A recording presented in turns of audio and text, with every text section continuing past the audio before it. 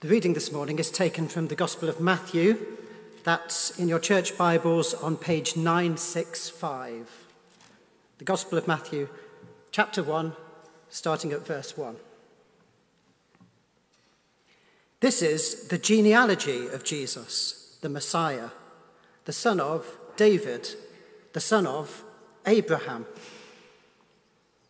Abraham was the father of Isaac, Isaac the father of Jacob, Jacob the father of Judah and his brothers, Judah the father of Perez and Zerah, whose mother was Tamar, Perez the father of Hezron, Hezron the father of Ram, Ram the father of Amminadab, Amminadab the father of Nahshon, Nahshon the father of Salmon, Salmon the father of Boaz, whose mother was Rahab, Boaz the father of Obed, whose mother was Ruth, Obed the father of Jesse, and Jesse the father of King David. David was the father of Solomon, whose mother had been Uriah's wife. Solomon the father of Rehoboam, Rehoboam the father of Abijah, Abijah the father of Asa, Asa the father of Jehoshaphat, Jehoshaphat the father of Jehoram, Jehoram the father of Uzziah, Uzziah the father of Jotham, Jotham the father of Ahaz, Ahaz the father of Hezekiah, Hezekiah the father of Manasseh, Manasseh the father of Ammon, Ammon the father of Josiah, and Josiah the father of Jeconiah and his brothers at the time of the exile to Babylon. After the exile to Babylon, Jeconiah was the father of Shealtiel, Shealtiel the father of Zerubbabel, Zerubbabel the father of Abihud, Abihud the father of Eliakim, Eliakim the father of Azor, Azor the father of Zadok, Zadok the father of Akim, Akim the father of Elihud, Elihud the father of Eleazar, Eleazar the father of Matthan, Matthan the father of Jacob, and Jacob the father of Joseph, the husband of Mary, and Mary was the mother of Jesus, who is called the Messiah. Thus, there were 14 generations in all, from Abraham to David, 14 from David to the exile to Babylon, and 14 from the exile to the Messiah. This is the word of the Lord.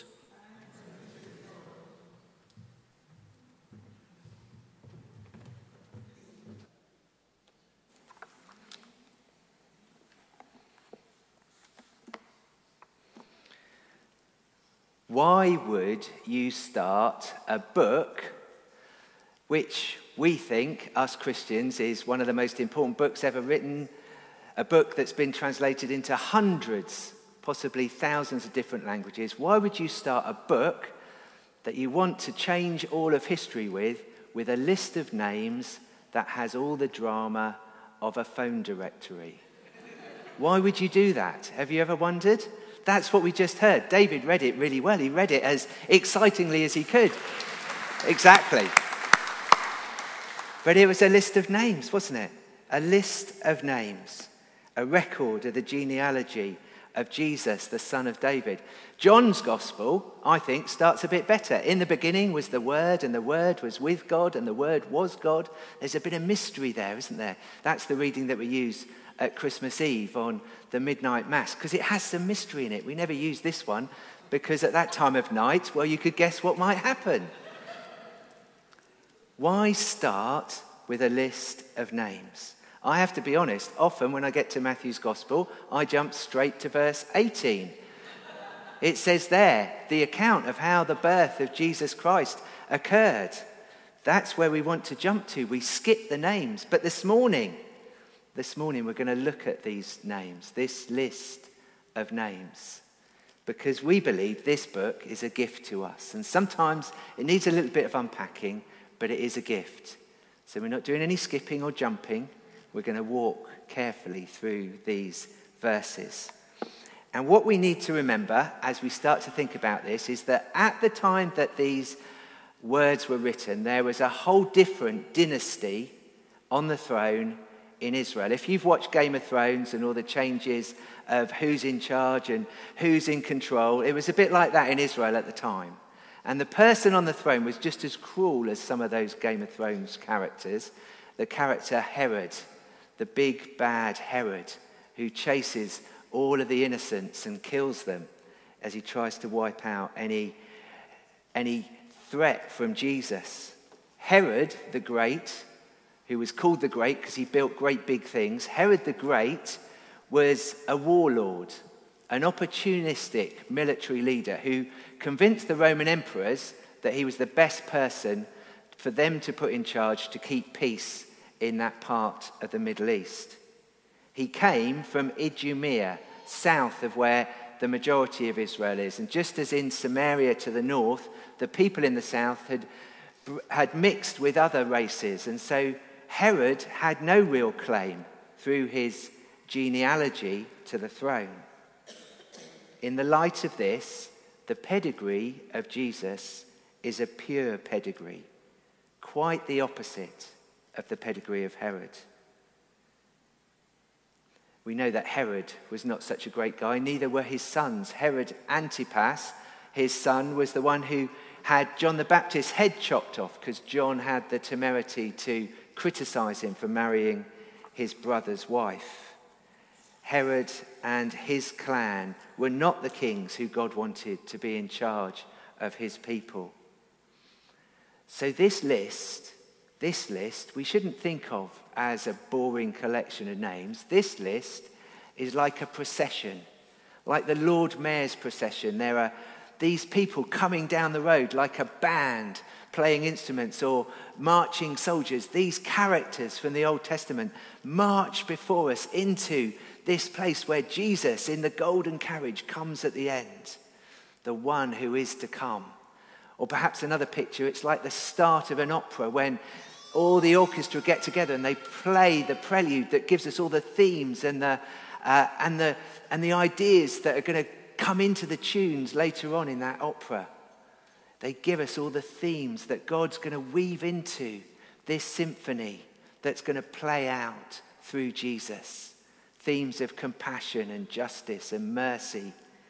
All those things that we want in our world. So are we a bit more excited now about these verses? Hopefully, yes. Hopefully, yes. Let's look a bit more closely at the list. The first thing about this list is it is a list that puts us into history. It shows us this is not a novel or a fairy tale. It happened. Jesus had ancestors, and those ancestors were real people. He was a real person who came from a line of real people. And at this point, we're at a point where the whole of Jewish history is about to turn. And Jesus is the one who reveals God to us. At the beginning of the list, God reveals himself to one man. Now, God reveals himself as one man. He reveals himself to Abraham at the beginning. Now he comes as Jesus to reveal who he is to us. This is the framework in which we read these verses and the verses that follow all through Matthew's gospel. Jesus was a Jew.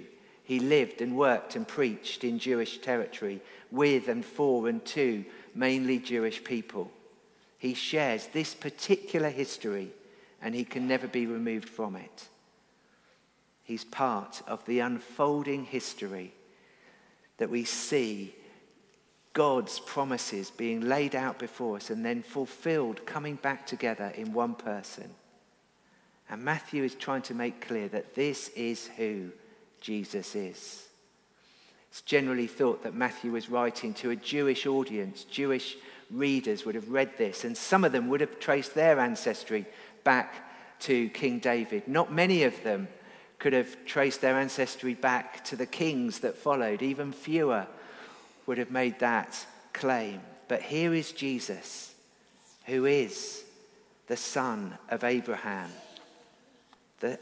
Abraham who was blessed, that through him all the nations of the earth would be blessed. How will all the nations be blessed? Through Jesus. Who is Jesus? He's the son of David, Israel's greatest king. And it says that his descendant will rule all the nations forever. How could that happen? How could one person rule forever? Well, Jesus is alive and he goes on ruling forever. This is how it will happen. Who is Jesus? He's the hope of those returning from exile, who makes a path for us to come back home, because he is the way, the truth, and the life. This is the person who is born of this line, who is the culmination of God's plan to restore and rescue his creation. This is what makes the Christian faith so different from any other faith, because this tells us that God came to us. All other religions are about people reaching out to find God. But in Jesus, God comes down to us. He's Emmanuel, God with us, the God who is born for us. And God is totally committed to this. The Father sends the Son, not as a prince in a palace, but into the family of a laborer who will soon become a refugee, because only his total immersion in our humanity would allow Jesus to take on our sin and set us free by his perfect sacrifice made once for all. In our Bibles, if you look at that list of names, they're broken into 3 sections, and at the end it says there were 14 generations from Abraham to David, 14 from David to the exile, and 14 from the exile to the time of Jesus. And we know that 7 was a particularly important number for the Jewish people. There are 7 days of creation. In Jewish culture, slaves and debts, slaves were made free and debts were cancelled every 7 years. So 7 is this important number. And Jesus comes, 3 14s are 6 7s, aren't they? Jesus comes as the firstborn of the 7th 7. The firstborn of the 7th 7. That can never happen again. That can only happen once in history. Jesus comes. The perfect plan is made real amongst us in and through Jesus. So who are these ancestors? Well, there's Abraham, the father of the chosen people, who's called by God, blessed to be a blessing, who the promised land is promised to. And Abraham is the father of Isaac, whose life Abraham trusts with God. He takes him up a mountain, is prepared to make a sacrifice. But God saves Isaac, who has 2 sons, Esau and Jacob. And the twins, those 2 sons, they don't get on very well. Let's be real about this. These families at the start of this story of the chosen people are the reason, or you could say, the example of why dysfunctional and family are 2 words that often go together. These are not model families. This is raw reality. In these first 3 generations, out of Isaac comes Jacob, who inherits the blessing but then tricks his brother. Out of these 3 generations, there are liars, cheats, and con men. But there are also men and women who hear God's call and follow his ways. So this list, if you want to look at it, it contains the best examples of heroes of faith and also the worst examples of failures and conquerors, those who worshipped idols and those who turned a whole people back towards God. You have the greatest extent of the kingdom of Israel in David, the king who had a heart, who longed for God. You have Solomon, the wisest man who ever lived. And those are the markers of greatness. But then you have the return from the exile, when the people of God's hearts had hardened, a marker of humiliation and loss. And then there are the women that Matthew mentions. Just want to spend a moment thinking about these women. First is Tamar, who pretended to be a prostitute so that she could get pregnant by her father-in-law. The next is Rahab, who definitely was a prostitute and hid the spies in Jericho. The third is Ruth, who looked after Naomi, and she didn't come on a boat, but she was a migrant worker who reached Israel. And then there's Solomon's mother, who was seduced by King David when she was still married to Uriah. Why include these women? Because Matthew wants to be realistic about the human condition. This is the material that God is happy to work with. You don't have to be special. You don't have to be holy. You don't have to be perfect to be part of God's plan. All of us are invited. All of us are invited. God's plan will not be frustrated by the worst of our failures. These names put Jesus at a point in history, a point with a specific place within a specific people to fulfill God's purposes. His promises down through 2 millennia are finally fulfilled, come together in Jesus. But this is also a God who chooses to work through unexpected people, like Rahab or Ruth, or Mary, the young virgin who bears his son. So what does this mean for us here today in Southsea? Well, this lineage, these names, are part of our story too. Because we, if we choose to trust and believe in Jesus, are adopted into his family. That's why at the baptism, we welcomed George into the family of faith. George is now part of this family of faith we trace our lineage right back to Abraham through all of those unexpected, ordinary people. At the start to the letter to the church in Ephesus, it's written, in love, he chose us, that's the people who follow Jesus, to be God's own adopted children. That's a special place to be, isn't it? Adopted by God. On Friday here we had the funeral of a wonderful lady who adopted 5 children into her family. And those children came to bear witness to the love that they'd experienced. Family history matters to us, doesn't it? There are plenty of ancestry websites. I found a little thing on the internet, 25 free ancestry websites, 25 free ones you can go and visit. And we have DNA profiling now. I haven't had that done yet. I think I'd quite like it done, where you can work out where your genetic heritage comes from.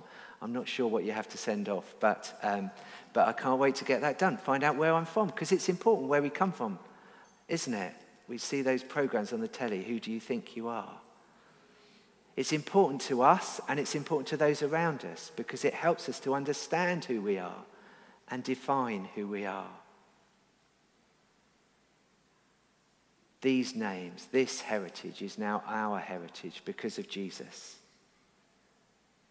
Names are important.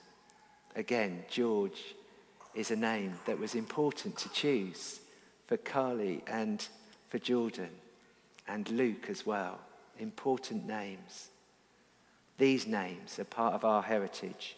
And our adoption into this line means that this story of these names is our story as well.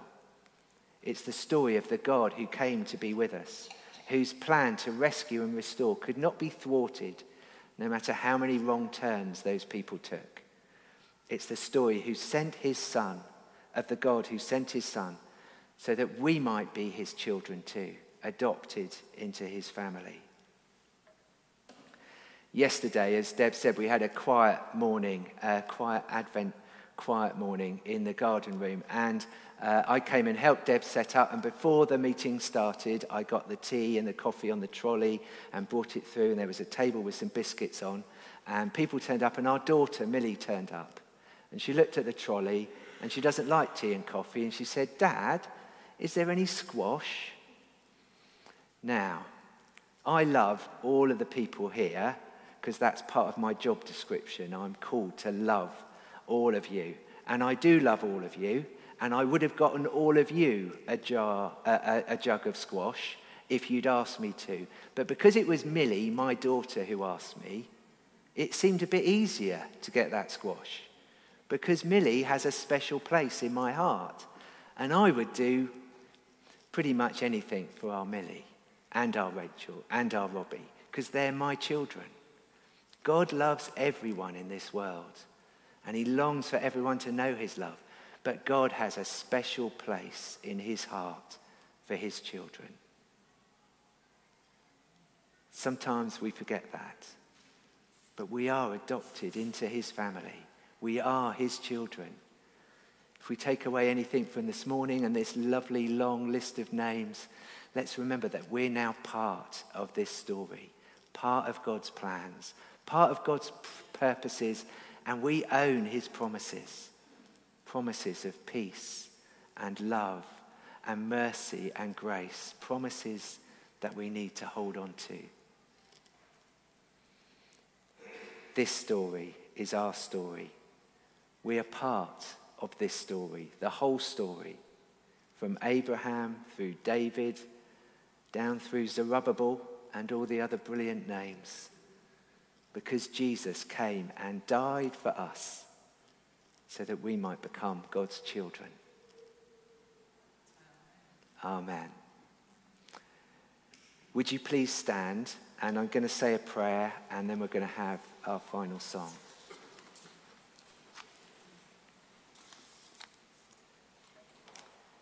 Heavenly Father, we give you thanks for the grace and truth of Jesus, who stepped into the world to set us free, to call us home, to adopt us into your family. Help us, each one of us, to be sure of your love, to know your goodness in our lives and your peace in our hearts. This Advent, help us to journey with you, to listen to the tune of your love that plays on across our universe as we get ready to celebrate your birth this Christmas. We pray in the mighty name of Jesus. Amen.